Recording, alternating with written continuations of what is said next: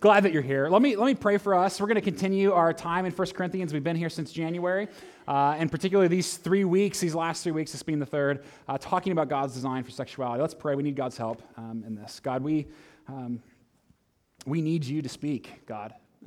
We need that every day and every moment for every decision, every part of our lives. But God, sometimes in moments like this, we feel it so deeply. We know how personal these issues are, how intimate they reach us and affect us. And so, God, we're dependent on you. God, I pray that you would keep me from saying anything that's unhelpful or just that's stupid. God, I pray that instead we would hear from you through your word, so that Jesus Christ, our Savior, would be praised. We pray this in Christ's name. Amen. Well, as a pastor, I get to watch weddings from kind of the best seat in the house, right? I mean, I'm front and center, 3 feet from the bride and groom. I mean, honestly, it's actually a little bit too close. I have personal space issues, and so I'm always like, if there's stuff back, I keep moving back the whole time. I mean, honestly, it's so close, I can't even watch when they're kissing, right? It feels like I'm involved in some way, right? It's just weird for me completely. And sometimes I feel like I just need a rain jacket up there, right? It is too close in so many ways, right?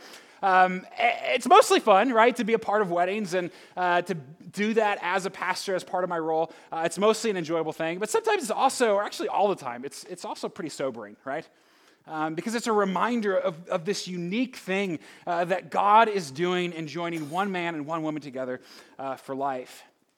And for me, it's especially sobering when, and I don't mean any disrespect by this at all, but sometimes like as a pastor, random people will ask me to do their wedding, right? And I kind of feel a little bit, again, I don't mean any disrespect, but like, because I kind of want to pretend that one day they take all this stuff seriously, right? You know what I mean? That this is the day. I don't know if Jesus is just sort of like tradition for us still, and so we want to have that as part of our weddings, or if we just think he's kind of a good luck charm, right? If I do this, then I'm off in this way, then I'm off on the right foot. Regardless, I love to be able to do that, to be a part. It's a privilege. I say yes. I always warn them, if I do your wedding, I'm going to talk about Jesus a lot. Thinking that maybe they'll kind of, fire me. But they don't, and I do, right? Because it's a privilege, and I think Jesus is absolutely crucial to our understanding of every subject, and not least of which, one as intimate and as deep within us as marriage. But it's also a little sobering. Every marriage is sobering, every wedding. And here's why. I mean, marriage is hard, right? No surprises there. I mean, I love being married. I love being married to my wife. I married the most incredible woman. In fact, a week from tomorrow, we get 4 days, just the two of us, right? No kids. And I can't wait to spend that time with her. She is such a delight in my life. And yet marriage is hard, right? We all know that we know that there's difficulty with that. And honestly, it's hard enough with Jesus. I can't even imagine trying to do this without him. And so that's why, particularly those marriages, I feel, it's why I talk about Jesus so much in the midst of the wedding context, and why I feel so sort of discouraged by those moments. It's so hard. Because at the end of the day, marriage isn't about you, right? Your marriage, if you're married, it's not about you, it's not about me, it's about something so much more. It's about him. Now, some of you here, you've got great marriages. It's awesome. We always have room to grow. Others of you, you're on the other side of that spectrum. Maybe you're at a place where you're beginning to think about divorce, or maybe you've just sort of settled for unhappiness. And then I'm guessing many of us are probably somewhere in the middle, right? It's not awesome, but you're not killing each other either. And then of course, there's plenty of us who are single, right? And are seeing this through that lens. Even this series, as we've talked about God's design for sexuality and some of the uniquenesses there. Let me just say a couple things there. First of all, Paul, in this passage that we read, that you heard Jeanette read just a moment ago, talks about singleness and what it means to live that life. And in 2 weeks, he's going to unpack more of what he means. And we're going to spend an entire morning talking about what does it mean to live a single life and to live that well. Jeanette, who is up here, she's our pastor of all of our sort of missional partnerships as a church. She also happens to be single. She'll be bringing that message 2 weeks from today. I'm so excited that she can do that and be a part of that for us. But we don't just have to wait, right, if you're single. Even this morning, as we talk about this, and really as we talk about sexuality as a whole, God is speaking to all of us. And even this morning has something to say for your relationships, all of them, the way that you experience who you are and the way that you interact and give yourself away in every context. It also reminds us of the expectations that are so often broken as we think about marriage, some of the experiences that we've had or the things that we think of.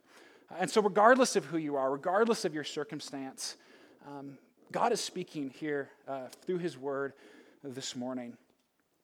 But we got to back up just a second. Because some of you are like, how do we get here, right? Especially if you're new here, you're a guest, and we've done this each week, right? Because it's such a unique topic for us. So let me just explain. We've been studying 1 Corinthians since January. We take this book very seriously, and so we're looking through it together. We'll be here until June. But these last 3 weeks, this is the third of those 3 weeks, Paul has been talking about God's design for sexuality. And because Paul has taken us there, that's where we've been in these passages the last few weeks. Paul's been talking a lot about sex, right? And some of you are like, thanks a lot, Paul. Appreciate that. Anybody else ready to kind of move on, right? Kids, especially, right? Can we just be done here? Well, I'm with you, okay? And yet, it's so interesting to me because this is not something that we shy away from. In fact, I think it'd be pastoral negligence if we didn't talk about sexuality as a church because it's such a core part of who we are. But it's always so interesting whenever we talk about these things. They're always the weeks that we get the most feedback from people, thanking us for being willing to go there because we know, right? Don't we know how desperate we are, how broken we are in this area? If you missed the last 2 Sundays, I'd encourage you to listen to the podcast. But regardless, I do promise this will be the last one for a really long time, okay? All right? We're almost there. Well, we've said this each week, right, with these 3 Sundays, that if there's anything Paul is saying, anything, like if you remember one thing from 3 weeks on God's design for sexuality from 1 Corinthians, let it be this. You don't belong to you anymore if you're a Christian, right? You're not yours. I'm not mine, right? My body, my expectations, my desires, my self-expression, none of that belongs to me anymore. All of it is his, which radically transforms our view of sexuality.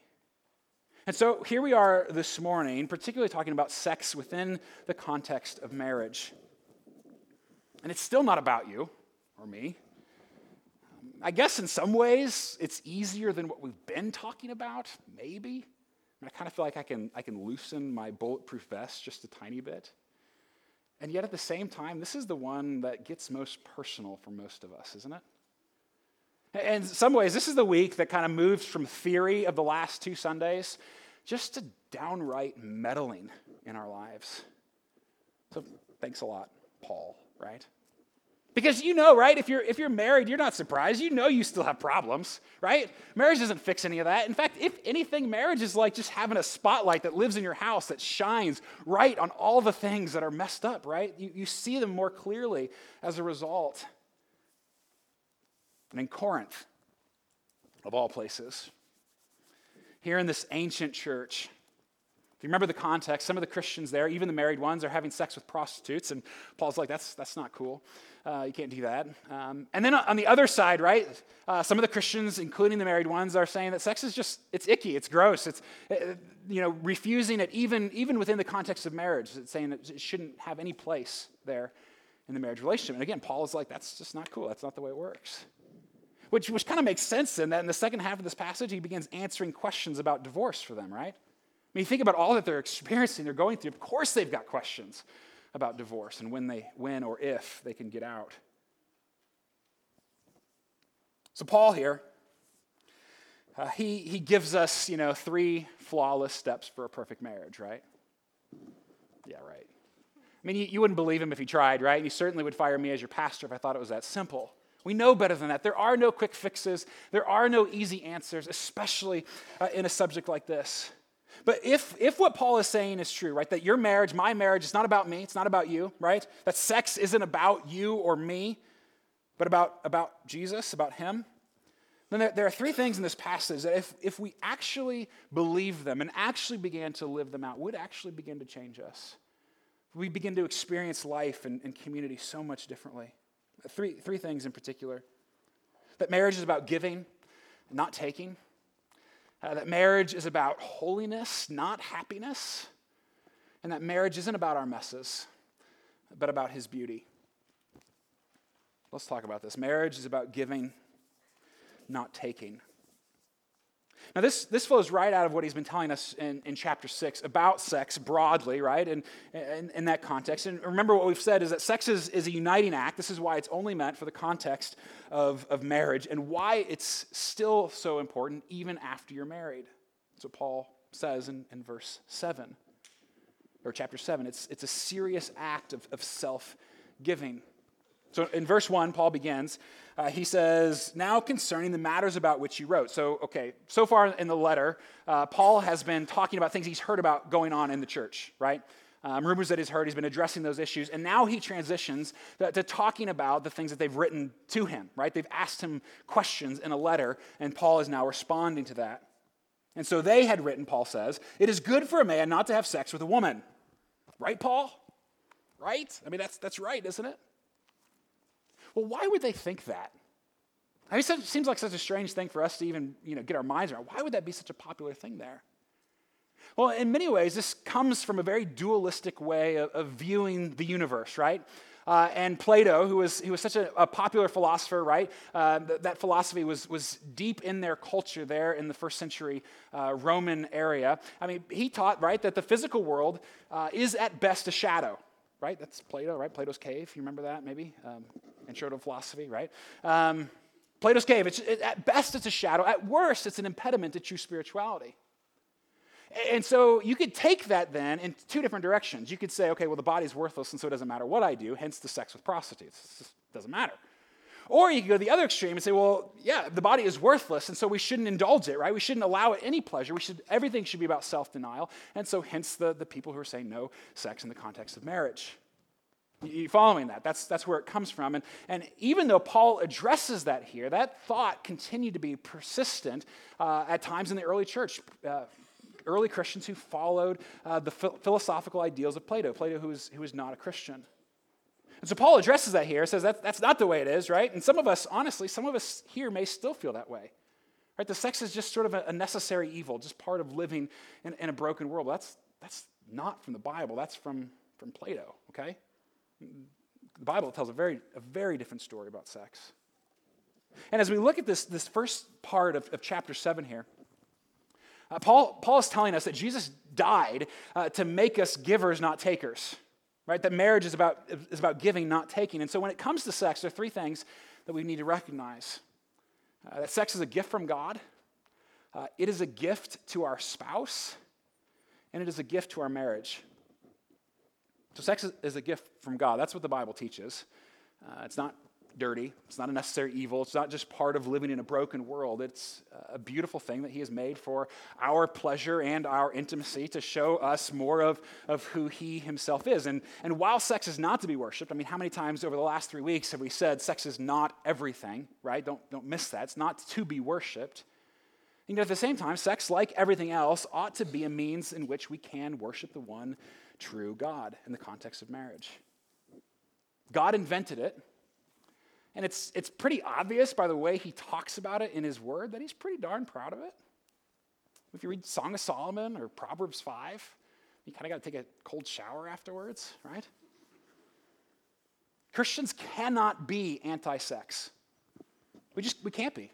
Because our God isn't. The story that he tells isn't anti-sex. We treat it simply as the precious gift that it is. And we respect the boundaries that he's placed around it, as we've talked about these last couple weeks.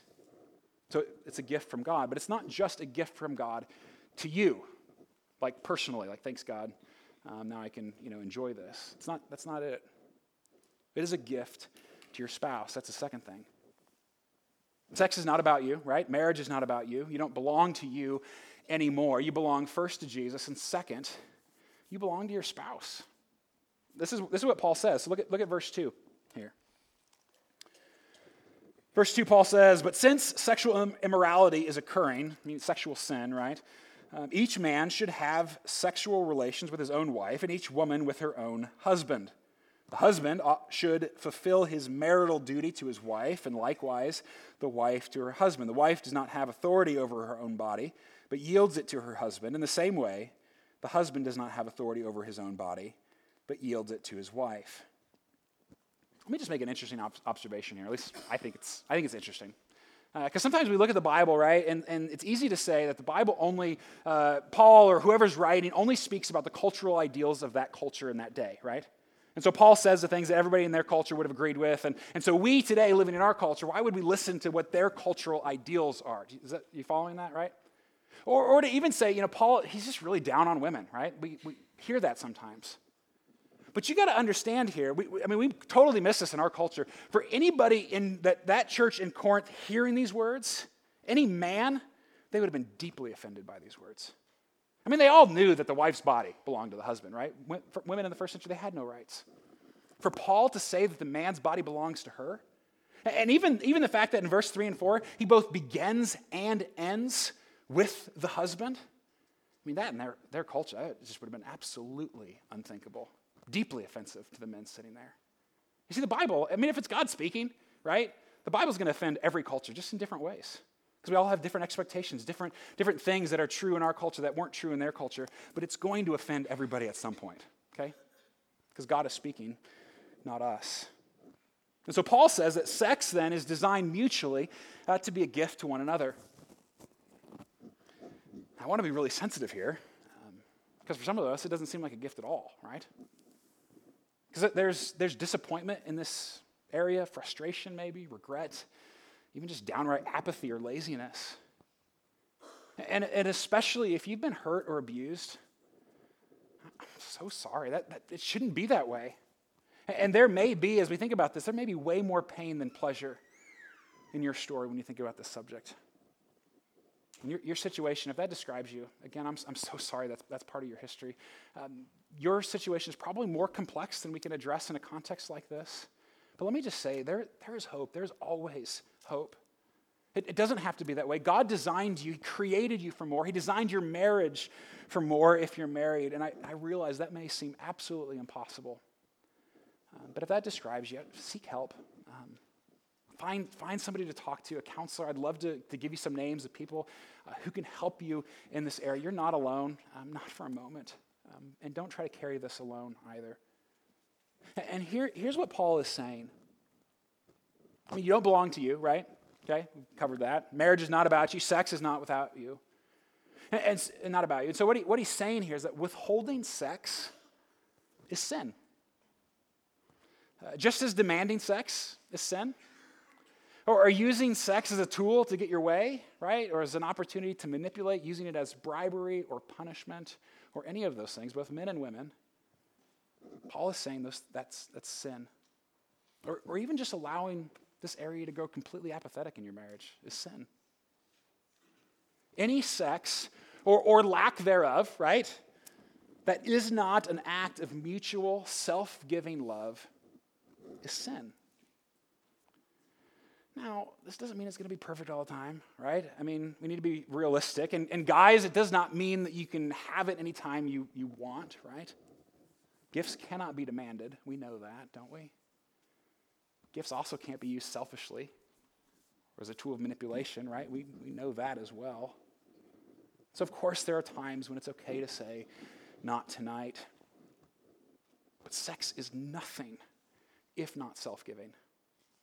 It's nothing if not an act, one of the ultimate acts of giving yourself away. And this is why it is also a gift to your marriage. Not just a gift to your spouse, but a gift to your marriage as a whole. Sex is not an end in itself. That's why we talked so strongly against sex outside of marriage the previous weeks, right?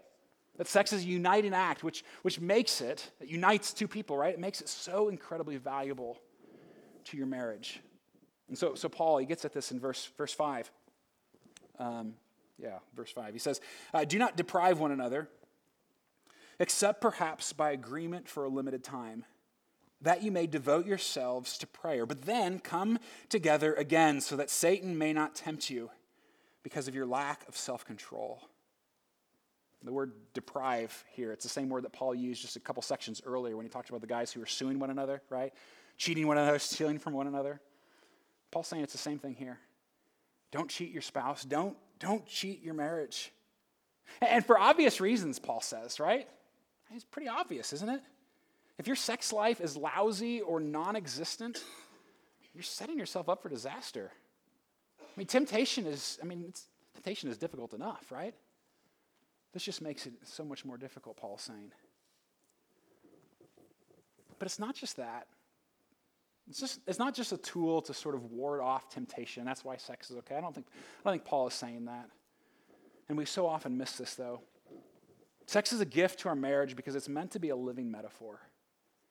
Again, it's not an end in itself. It's meant to give us a picture of what the marriage relationship ought to be in every single capacity, right? Of absolute intimacy, of absolute giving ourselves away in joy to one another, in response to one another, in desire for one another. Self-giving joy in the bedroom leads to self-giving joy everywhere else.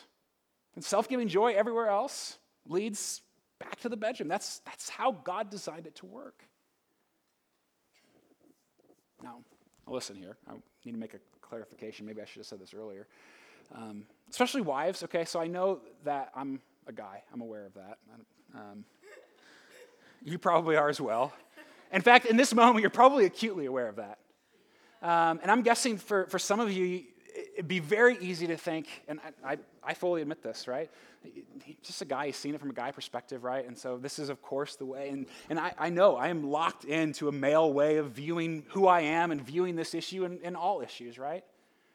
If it helps, please hear this. Kelly read everything that I am going to say today, as well as a few other women, including a counselor, to be able to give me feedback, to speak. Because I don't want to be stuck merely seeing this as a guy sees it, okay? I know that's narrow. I know that's insufficient. I want to see this. We need to see this as God sees it. God is neither male nor female, right? So he has all perspectives on this issue, and we need so badly to see it as he sees it. And he has designed sex so that intimacy here leads to intimacy there, everywhere. Which means that sex is not an optional part of your marriage. And not because sex is so great. Good grief, right? Any one of us could live without it. And don't ever forget that, right? We don't need it. But it's important because it unites us. God said the two become one flesh. And we need that reminder over and over again, don't we? That we're no longer two independent, isolated individuals, but that God has brought something together. Because our natural tendency, isn't it, is to pull apart in all of our relationships, especially this one, especially the most intimate ones, right? To drift, to move away from one another. The fall has driven a wedge right in between us in every one of our relationships. And our tendency is to keep moving there. Even just look at Adam and Eve, right? Okay, the very first sinners, right? 2 seconds after they sin, what do? They make clothes for themselves out of fig leaves. They begin hiding from each other. They begin blaming each other. And you and I, we have been hiding from one another ever since. And so of course we withhold. Of course we demand. Of course we just grow completely lazy in this area. We were created for intimacy. But the fall is always driving us away. Don't you feel that? Getting married or not, don't you feel that in your relationship? There's always this movement this way. As I thought about this week, it kind of reminded me of the movie Gravity or Interstellar. I don't know if you've seen these space movies, right? But this is what I kind of imagine. If you're in space, if there's nothing holding you together, inevitably you will drift. You will move apart, right? And you will move apart forever, right? Never ending. That's us. That's what it means to be human in this broken world. We're created for one another, and yet we're always moving away from one another. I love how Tim and Kathy Keller summarize this.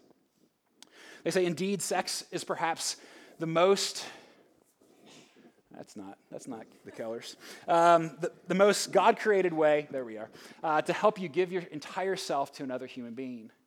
Sex is God's appointed way for two people to reciprocally say to one another, I belong completely, permanently, and exclusively to you. You must not use sex to say anything less. So according to the Bible, a covenant, marriage, right, is necessary for sex. It creates a place of security for vulnerability and intimacy. But though a marriage covenant is necessary for sex, and don't miss this is really important, really insightful. Though it's necessary for sex, sex is also necessary for the maintenance of the covenant. It is your covenant renewal service. Such an interesting image, isn't it? I mean, have you been to like a vow renewal service? A couple does that, rededicating their love and their marriage for one another.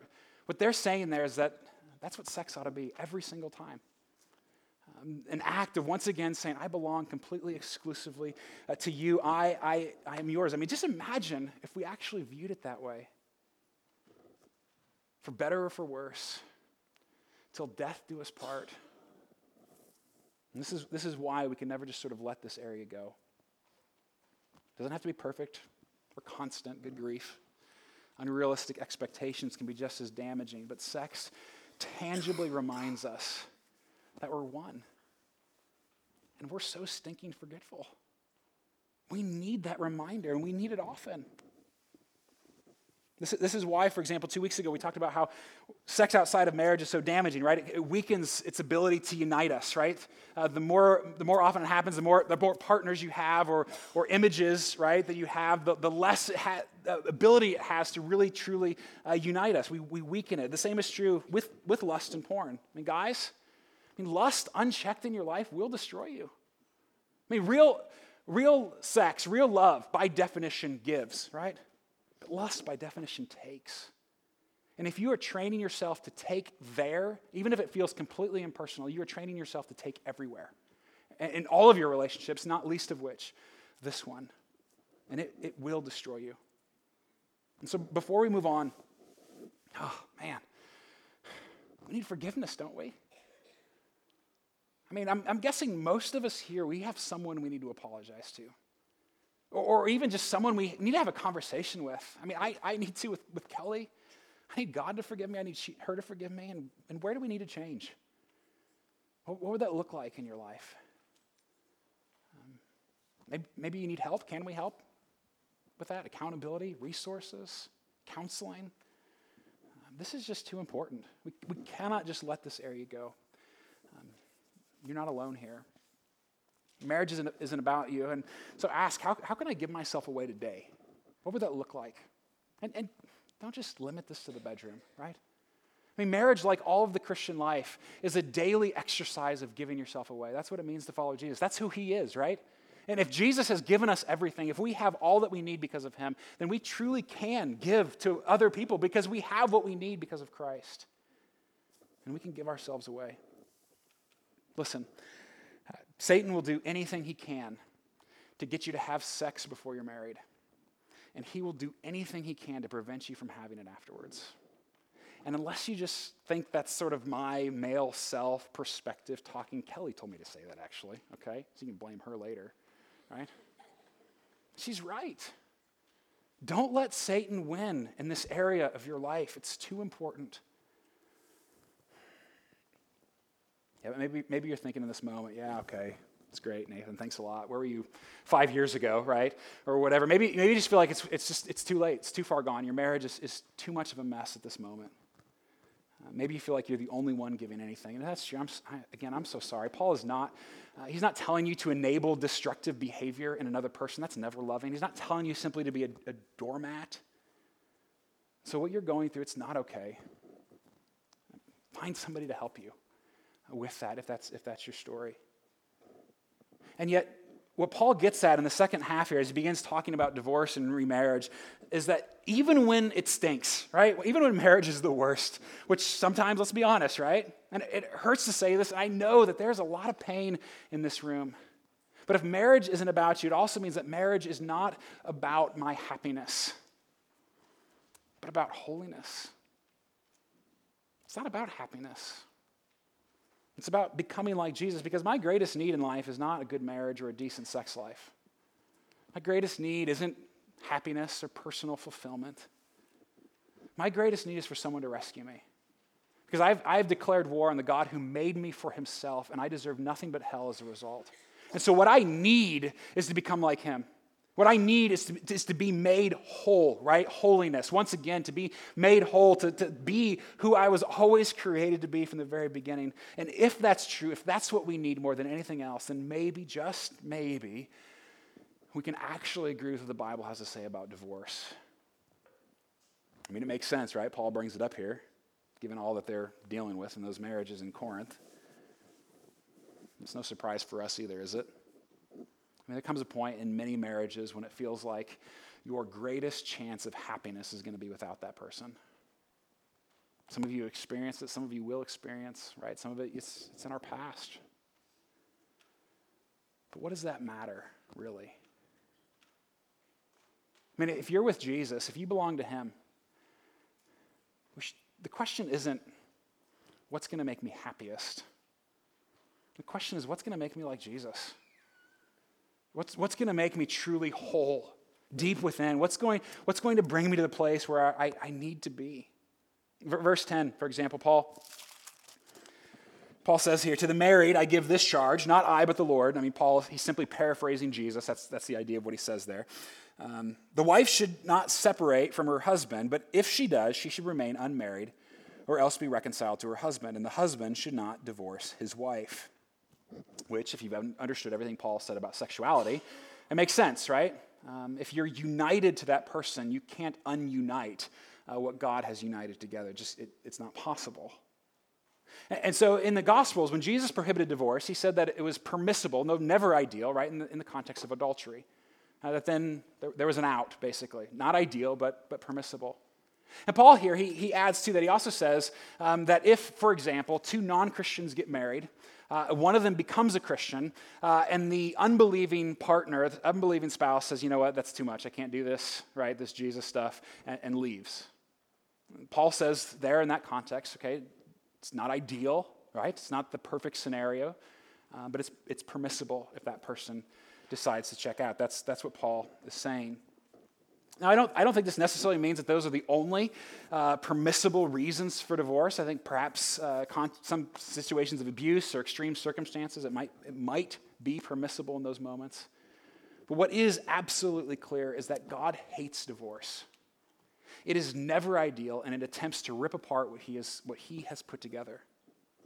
And so it is clearly not permissible for falling out of love, or fighting too much, or getting bored with one another, or having a lousy sex life, or 90% of the reasons we get divorced today. It is sin, plain and simple. And I'm not trying to minimize your pain here, because I know some of you, you've walked this path, right? And you know intimately. I'm not trying to heap guilt on you if you've experienced this. And others of you, you're right on the edge, right? You're at a point where you're strongly beginning to consider it. Maybe that is the right way. Maybe that is the best thing for me, and you're dealing with that. And I'm not saying it's easy. In fact, I'm convinced that there is no place lonelier than a bad marriage. I'm convinced that that's true. It rips us apart, doesn't it? And we all want to be happy, and if it's only about your happiness, of course there'll come a time when you want to run. But it's not about your happiness. It's not about you at all. I mean, did you notice how holiness is on display in this passage? Paul says that somehow, and I don't really fully understand what's going on here, but he says that the unbelieving spouse and children are made holy, he says, because of the faith of the believing spouse. I mean, it's kind of a strange idea, right? I don't think that, Paul is saying that they are somehow shoved into being Christians against their will, right? They're sort of grandfathered in to faith. That's not how it works. Paul's not saying that. But that they're set apart in a unique way. That's what holiness means, right? In a unique way, they're set apart because in remaining with that unbelieving spouse, that unbeliever has so much more potential or opportunity to hear the gospel, right? And if that's you, right, if you're married to an unbeliever, that your spouse, right, has every opportunity, every moment to get to see who Jesus is because of you. And to see what it means to live that out and to follow him and all of that. That's a unique thing. That's what Paul is pointing at. And he says in verse 16, for how do you know, wife, whether you will save your husband? Or how do you know, husband, whether you will save your wife? What Paul doesn't say is maybe you'll find happiness. Or maybe you'll have a few good laughs. Or he certainly doesn't say maybe it'll be easy. He says maybe it'll be better. Maybe you'll become like Jesus. Maybe you or both of you will become the people that God has created you to be. Because your marriage isn't about you. Again, as we think about this, I need to seek forgiveness, right? Because it's so easy to put all of my happiness eggs in that person's basket, right? And to put all of my expectations either on them to fulfill me or them to get out of my way enough so I can fulfill myself. Don't we do that? Man, I need forgiveness. And divorce, it's not the unforgivable sin, of course not. But if that's in your life, have you confessed that? Have you repented of whatever led you there, whatever role you happen to play in it? Or maybe that's on the path you're on right now. And maybe you don't even necessarily recognize this, but deep down, as soon as your spouse stops making you happy or starts getting in the way of your own pursuit of happiness, you're done. You may not recognize that in the moment, but if you think about that, if you begin to get unhappy, you're done, right? You know that. We need to repent of that. It's not about us. Also, what needs to change for us? Maybe even just our expectations, right? Or our priorities. Even just to wrestle with the question, what do I want more? Do I want to be happy or do I want to be like Jesus? What draws me in more? What do I think about more? What do I long for? Well, of course, let's see, okay? There should be happiness in marriage, all right? I hope this doesn't all sound like, gloom and doom. It's like marriage is the worst. Sorry, just deal with it. That's not what Paul is saying, right? There should be happiness in marriage. I'm so happy married to my wife, Kelly. She is the most incredible woman on the planet. I mean, that she puts up with me. I mean, you have no idea, right? I am no peach to live with, I guarantee you, okay? Some of you can imagine, right, how my wife is awesome. But if I am expecting her to provide all of my satisfaction, to be the source of all of my happiness, or to get out of my way enough so I can pursue happiness on my own terms, if that's who she is, I mean, not only am I doomed to disappointment, right? No offense, Kelly, right? But what could happen in that moment if I say that she's going to be the one to make me happy? I mean, at the end of the day, I'm either going to bury her or she's going to bury me, right? That's what's going to happen. And if she is an idol in my life, right, if she is my God, then one day there's a good chance, 50-50, that I'm going to put my God in the ground. Then where will I turn? We cannot have those kinds of unrealistic expectations on our spouse. It's not fair to them. It's not fair to you. And it certainly is a denial of the one true God, the one who actually does long to love and satisfy. And so what's just one thing you can do today to pursue holiness rather than happiness in your relationships? Whatever that looks like. I mean, maybe it's a kind word that maybe you even feel is undeserved. Or a show of self-giving love or just respect, something that stretches you out of who you are, that maybe pushes you further than you want to go, but shows that you're pursuing holiness, not happiness. Well, last thing, and this one's short, I promise. Marriage isn't about our messes. It's about his beauty. For as Paul told us earlier on, right, you were washed. You were sanctified. You were justified. And as we've talked these last 3 weeks, I realize that for some of you, it feels like one long guilt trip, right? I'm amazed you're still here, right, with us, all right? Because we know our mistakes. We know how many regrets that we have, the heartaches, even if it's just apathy or laziness or just complete shame, right, and regret that we have. We carry that. And for some of us, it's so easy to feel like a failure, and change feels so far out of reach. But when we began Corinthians, we began talking about the beauty of the cross, didn't we? That God's power to rescue, God's power to forgive, God's power to actually change us. And even just think about it, right? If God can reconcile us to him, right? We who have declared war on him, him being the holiest being in the universe, right? If he can reconcile us to him through Jesus Christ, then he can certainly reconcile us to one another. Can't he? I mean, if he can do the one, that's the hard one. Surely he can do that in our relationships with one another. No matter who you are, no matter what you've done, this is what redemption means. God taking the messes and making them beautiful. Because if you are his, you are his. And nothing can change that. You don't belong to you anymore. And so you can actually give instead of take, because that's what Jesus has done, right? He has given up everything to us so that we can know him and have all that we need. And so of course we can give instead of take. And we can pursue holiness instead of happiness because Jesus has already, because of the cross, he has declared us holy so that God looks at us now. If you're a Christian, he looks at you as perfect, holy, and beautiful in his sight. And he's in process of actually making that true within us. We can pursue holiness instead of happiness. God promises to be our ultimate satisfaction above anything else. We can be forgiven and we can change. That's why he died. And so your marriage, your body, your sex life, your relationships, yours and mine, it's not about you. It's about so much more. Let's pray and ask God to help us with this.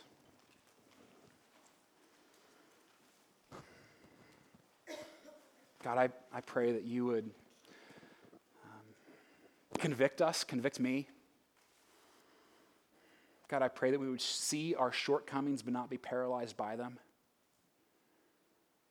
And that we would see your grace, but it wouldn't push us towards laziness. God, I pray that you would continually bring us closer together in all of our relationships. God, we know we drift apart. God, I see it in my own life. I see it in my own marriage. Bring us together and use, Lord Jesus, whatever means to do that. God, I pray especially for those here this morning who have just really a lot of pain in this issue. Single or married, failed expectations, desires that just haven't been met. God, maybe abuse, heartache. God, there's so much pain. God, I pray that you bring healing as only you can. And God, I pray that we together in all of our relationships, especially in this one that's so intimate, Lord, I pray that we would be people who give rather than people who take. God, I want that to be true in my life. I want that to be true in my marriage and all of who I am, because that's what you've done for me. Lord Jesus, be glorified in all these things, we pray.